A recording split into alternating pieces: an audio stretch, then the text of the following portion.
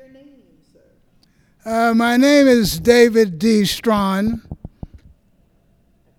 And what year did you come to community? I've been at Community Church for 41 years. I came here in about 1980. And what brought you here? What brought you to community? Well, my first visit here was to attend a memorial service with a friend for his father. So that was my first visit to the church. And you started coming there after? And I started coming there after, and I've been here ever since. Yes. One of your best or most meaningful memories that you've had here at the church? Well, the memories at the church have been wonderful because this is a church that dealt with the social, economic, and political issues that I'm interested in. And that's fascinating to me. And plus, the church did things. It was a very active church.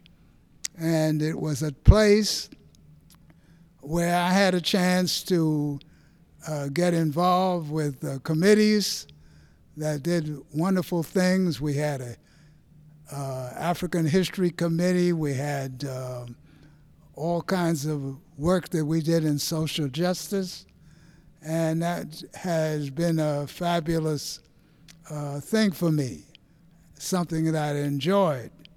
I was involved in inviting great speakers like Dr. John Henry Clark, Dr.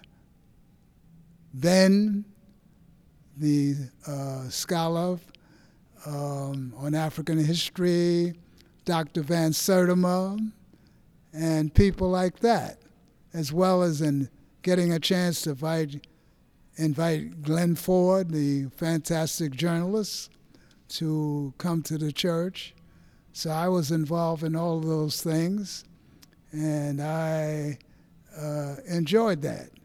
And I think that it was a wonderful thing that we could have a place to have these wonderful programs that were in effect in community church. I mean, we had a fantastic social justice committee that dealt with all aspects of social justice. And that's something that's right up my alley. And I'm still involved in that to today. I have a podcast that's on YouTube, Brother David from Brooklyn, and I'm involved with another member in another one that has to do with the Concerned Forum, and that's on YouTube also. So community church has been a fantastic, wonderful place to be. That's why I have been here this long, and I never left. It's so great to hear these stories, and thank you. So the last question I have, and then you're welcome to add on anything you want. Mm-hmm. The last question I have would come from the children. What would your hopes be for children in the future of community? As I see it, it'd be wonderful to have a program for children where they had the opportunity to learn the things that they don't get in the regular public school system. And that would be a fantastic thing because, as I see it, most of the children go to public schools and they are not set up for education.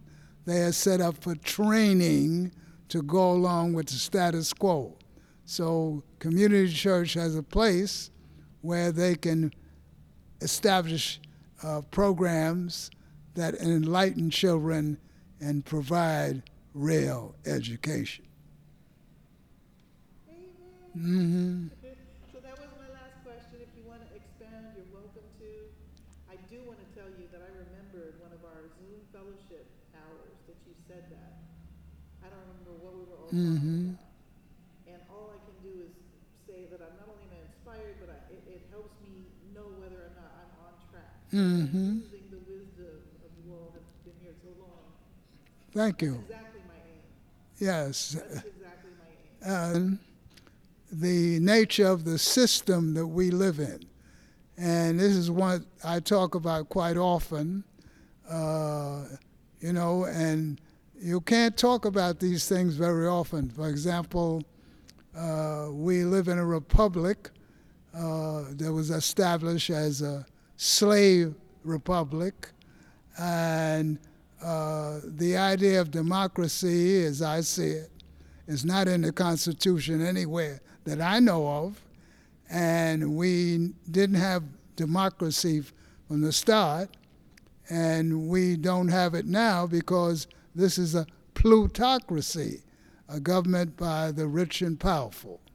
And these are the types of things that people never talk about, and you're not going to get that on the corporate control media, and you're not going to get that in the public or private schools, because those schools are not for education, they're there for training.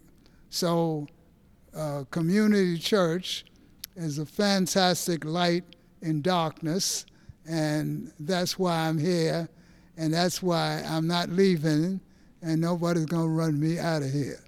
So that's where I stand.